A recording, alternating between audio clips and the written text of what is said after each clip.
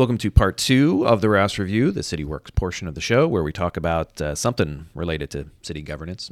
Today, it's going to be the Juvenile Detention Center, which your jurisdiction might not have within its borders, but highly, highly likely that your local town, city, county participates in a juvenile detention center of some sort. And ours is actually located in the county, right? Yeah, ours, technically, the Winchester Juvenile Detention Center is in the county of Frederick County. But we are the fiscal agent for it. We're the fiscal agent, and they're kind of my employees. Right. So it's kind of weird. This is but the 6 jurisdictions that participate with our JDC, Juvenile Detention Center, all contribute to it. So I know Erin is anxious and eagerly awaiting this, so let's bring her on in.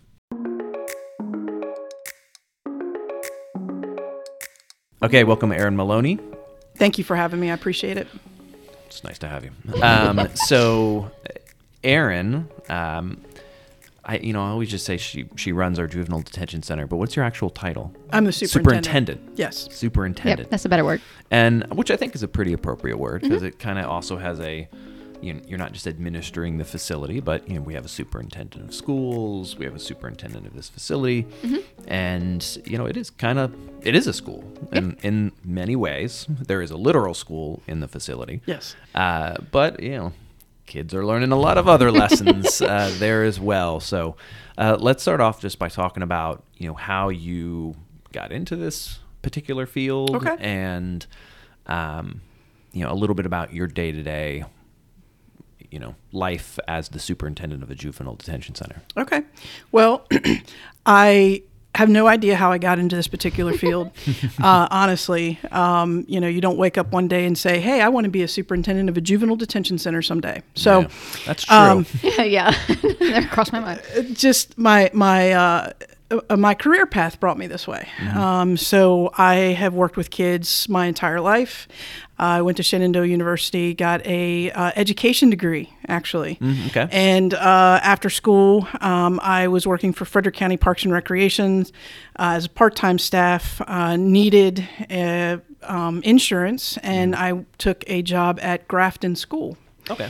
And that's a residential treatment facility for kids with mild to profound mental health issues. And so when the Juvenile Detention Center opened, or was getting ready to open in 1997, I took the opportunity and applied. And I started there in 97 as a shift supervisor, and worked my way up. In 2005, I was promoted to the assistant superintendent. In 2013, I was promoted to the superintendent position. So that has been kind of how I got to where I am today. And so a day in the life of a resident in our facility. So we hold kids predispositionally.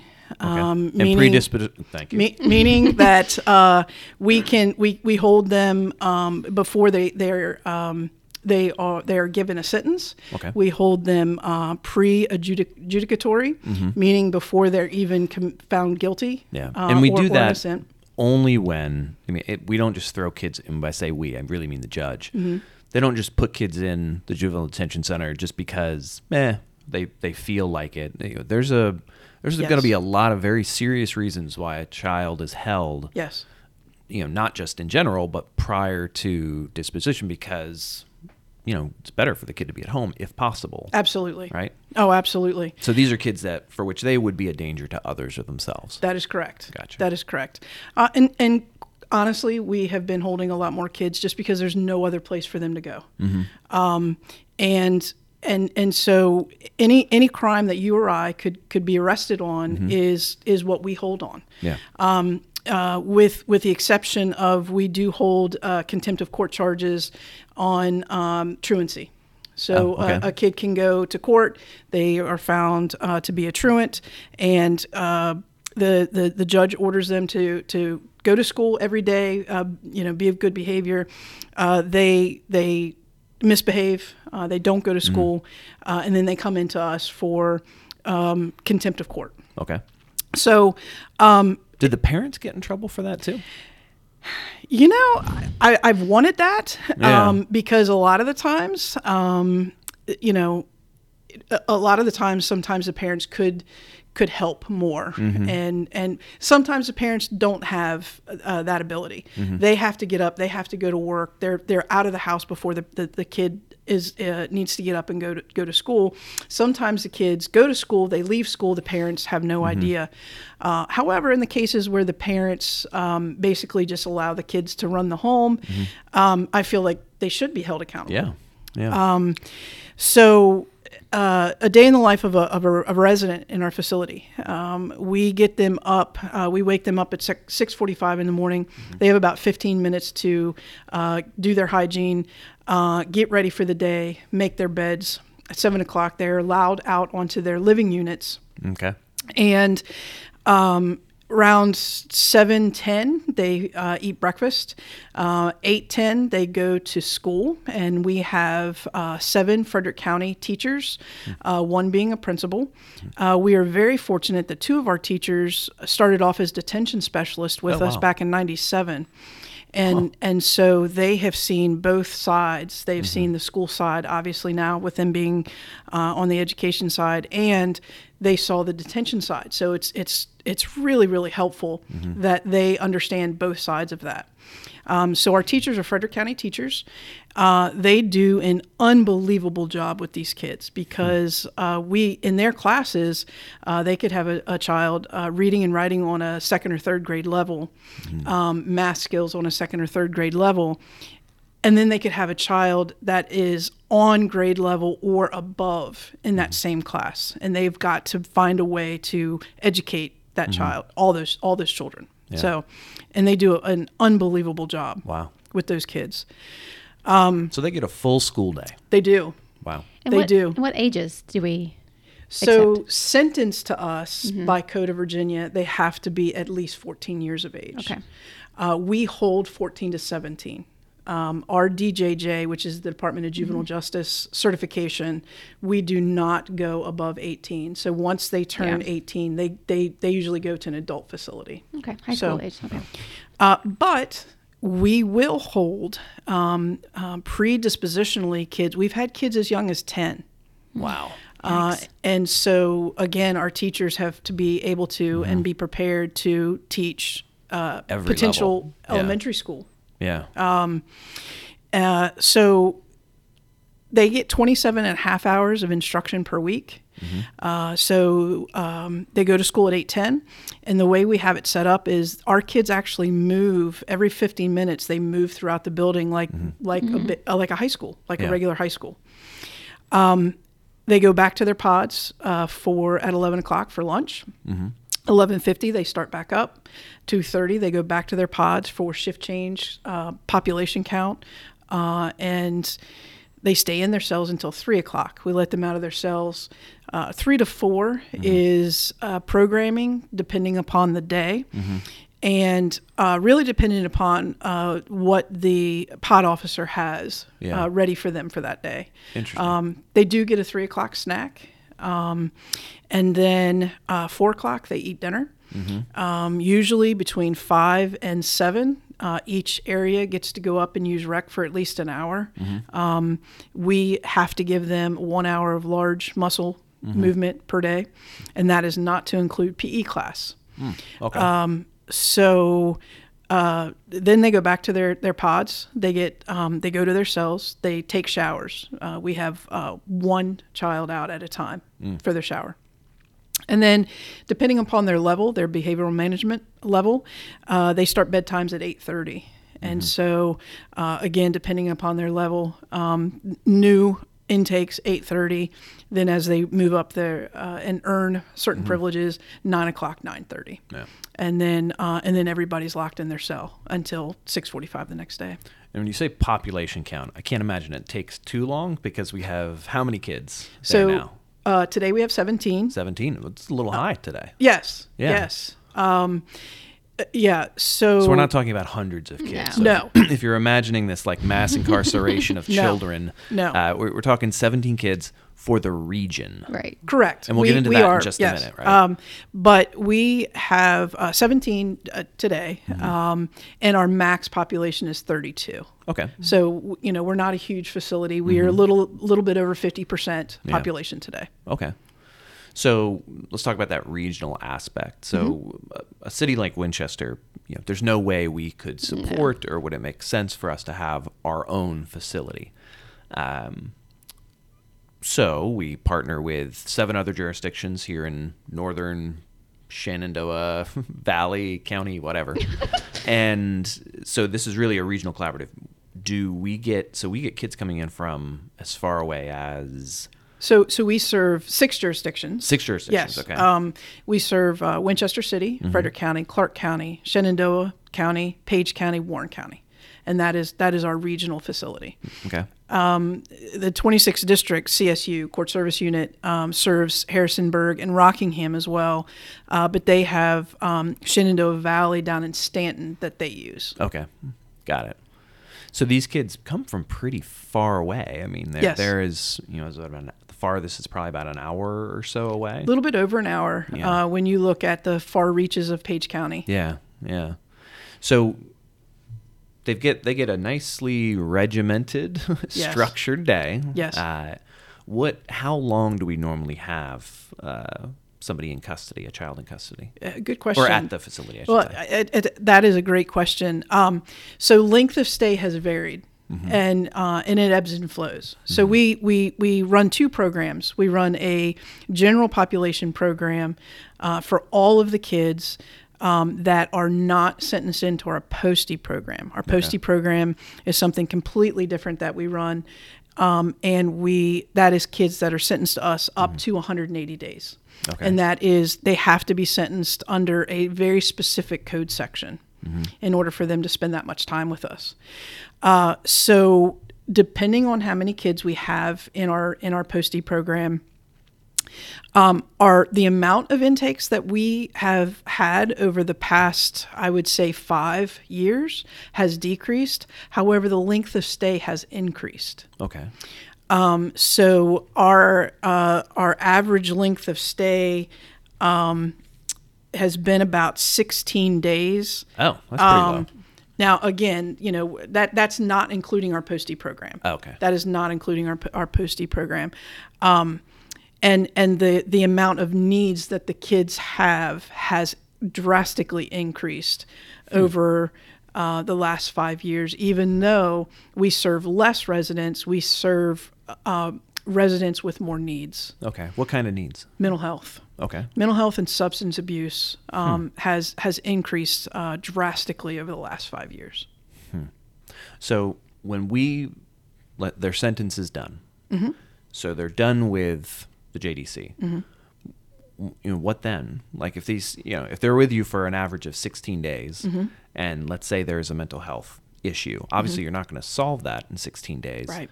What kind of, what steps are taken upon release to make sure that they're being released into some form of, services, programming to help them continue to heal? Okay. So we like to call that a continuum of services. And if a child is new to the to the judicial arena, they might not be assigned a probation officer. The probation officer, along with our mental health therapist in the detention center, work extremely hard and extremely close at getting those kids hooked into services when they're released from us. A lot of the times we also have to bring in other agencies, other local agencies. Northwestern Community Service is a big one that we try to get them in with them so that when they're released, at least they will have some supports at home. Okay. We try to tap into all kinds of different services in the localities. Now, Winchester, for the service providers, probably has the most resources in the areas that we serve. And so we do try very, very hard at making sure that if that child is on medications, that there's somebody that is following them, that they go to their medication management appointments, even down to trying to secure transportation. Because with juveniles, they have to rely on somebody else a lot of the time to get them to those services. Whereas adults, we're on our own. So probation, Northwestern Community Services, private providers in the area, really try hard at meeting the children, one, where they are, and number two, making sure that those kids get their needs met even after they are released from us. Yeah. What is the most common misconception that people have about the JDC or any JDC, really? That our building smells. Of all the things. That's interesting. Of all the things, And it doesn't. I've been there. Yeah, right. I can attest to it does not smell. So before it has COVID, a smell, well, but not a bad smell. Right. It's like you walk in and you're like, oh, God, what's that smell? It Right. smells clean. Right. Yeah. So before COVID, we did a lot of tours, community tours. Yeah. And we will start to pick that up again. Yep. We have one for Insight this year. Yes. Oh, nice. That's coming For the Insight group. And a lot of the times when community groups come in, they come in and they're like, wow, it's clean and it doesn't smell. Yeah. And sometimes it's just really for the community, it's like, wow, I didn't even know we had a juvenile detention center here. So those are usually the two misconceptions. One, that we even existed, and number two, that it's very, very clean and very well taken care of. Yeah. I would imagine it would be more of you're treating the kids like you see on TV. Yeah. They're not like in shackles, shuffling Right. around, No. breaking rocks. Like this Right. is, now granted, you guys are next door to the adult detention center. We are. Which, might make it seem a little more prison-like. Right. And if you're in the facility itself, I can say, you're not going to confuse it for a hotel. Right. It's Right. It's a detention center. Right. Let's be honest. Right. But it's clean. There is a school there, and when you walk around it, you can tell that this is a secure facility, no doubt. However, there's a lot of programming. There's a lot of supports that go on inside the building. We do. And we pride ourselves on, and we've had this philosophy ever since our first superintendent, ever since we opened, we've had this philosophy. We are a detention center by nature. That's what we do. Yeah. We're punitive by nature. However, we teach our staff, of which we have the most fantastic staff, and in my opinion, than anyone in the state. There's 24 detention centers across the state of Virginia, and I would put up our staff. Yeah. That's right, kids. Yeah. You're coming to our Watch out. JDC. That's right. That's right. You're in for a treat. Well, yeah. I hate to say it, but there are some kids that would rather be in the detention center than to go home or other placements. But I can imagine. We take a treatment philosophy that we are going to try to get these kids the services and whatever they need. However, we are also cognizant of the fact that these kids have victims in our communities, and we are not going to take these kids to baseball games and to out to dinner and such. They ain't going to Chuck E. Cheese. We are we have got to make sure that we maintain that balance of treating the kids with respect when they're in our facility, because some of them haven't been found guilty yet. So you can't treat them like they are a common criminal, because some of them haven't been found guilty. Yeah. So we have to strike that balance of being punitive by nature, but also getting these kids what they need, and a lot of the times what they deserve. Yeah, and I would imagine I'd imagine actually for all of them that they leave better than when they came in. I would like to think that. Yes, they might not all go on to be doctors and lawyers and astronauts and whatnot, but at least for that average of 16 days, they're getting respect, they're getting schooling, They're getting nutritious meals, regular meals, which many of them may not be getting. Routine. They're getting a routine. They're getting structure. Yeah, people that care. Yes. So how could you not be a little better off? And granted, they're not there with their parents, but to be honest with you, their parents probably played a role in how they got to that point, possibly. So for some kids, this is this is the only option for at least a limited period of time. Well, and what our staff do such a great job with is they are the role models for these kids. And a lot of these kids come in and they have never had a positive adult role model. And I don't want to say never.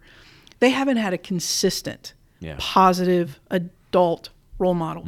And so by our staff just listening, a lot of the times they can make that connection. And I can't tell you how many times we have kids coming back just to say hello to the staff. Oh, good. That reason. Okay, good. Well, we do have kids coming back for not a good reason. However, kids showing up at the front door saying, "Can I speak to so-and-so?" Yeah. Calling in on holidays saying, "I just want to wish you guys a happy Thanksgiving or a Merry Christmas." That's how much these kids think about. I'm not saying all of them. Yeah. But I would say the majority of them, they make that connection with staff. And maybe that connection will get them to think. Yeah. And, we're, like you said, we're not going to change these kids in our 16 days, right?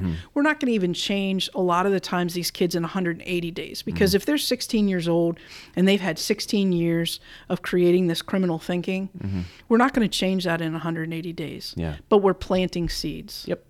And with that continuum of services, we hope that those seeds can be nurtured, and that at some point those kids a light bulb will go off and be like, oh, that's what they've been trying to tell me for all these years. That's what they've been trying to tell me. Yeah. You mentioned Thanksgiving, so one last question. So what do kids do on Thanksgiving at the JDC? So they do get a meal, and I'll be honest with you, the staff rave about this Thanksgiving meal. We contract with the adult facility, so they make all of our meals. Got it. And they absolutely rave about this Thanksgiving meal that they get, and Christmas. So all the big holidays. Interesting. And we typically allow an extra phone call home so that they can stay connected with their families. Yeah. Same with Christmas. And we have a big Christmas facility meeting and or holiday, I should say, a big holiday facility meeting. And we usually have it catered, and we invite the kids to come up as well and join in with and eat. And boy, do they eat. Yeah. They certainly enjoy that. Nice. Yes. All right. Thanksgiving, we do a little something special on Thanksgiving. Yes. The holiday time. And I think that's important because even though, they've done bad in many cases, or at least they're still kids. Yep. So it's a balance. I like the way you use that. It's a balance, making sure that they get the resources they need in order to hopefully plant some type of seed that might sprout in the future. Thank you very much. Thanks for coming in. Thank you. I appreciate it. You were nervous. You were totally fine. Totally fine. We knew you would be. Well, I don't necessarily like this formal conversation. However, I certainly do enjoy talking about the detention center and bragging on what we do there, because we do phenomenal work. It's true. At the detention center, and so it's this crazy thing where I'm kind of glad people don't know we're there, because then that means we're doing our job. Yeah. All right. Thank you for coming in. Thank you. Appreciate it.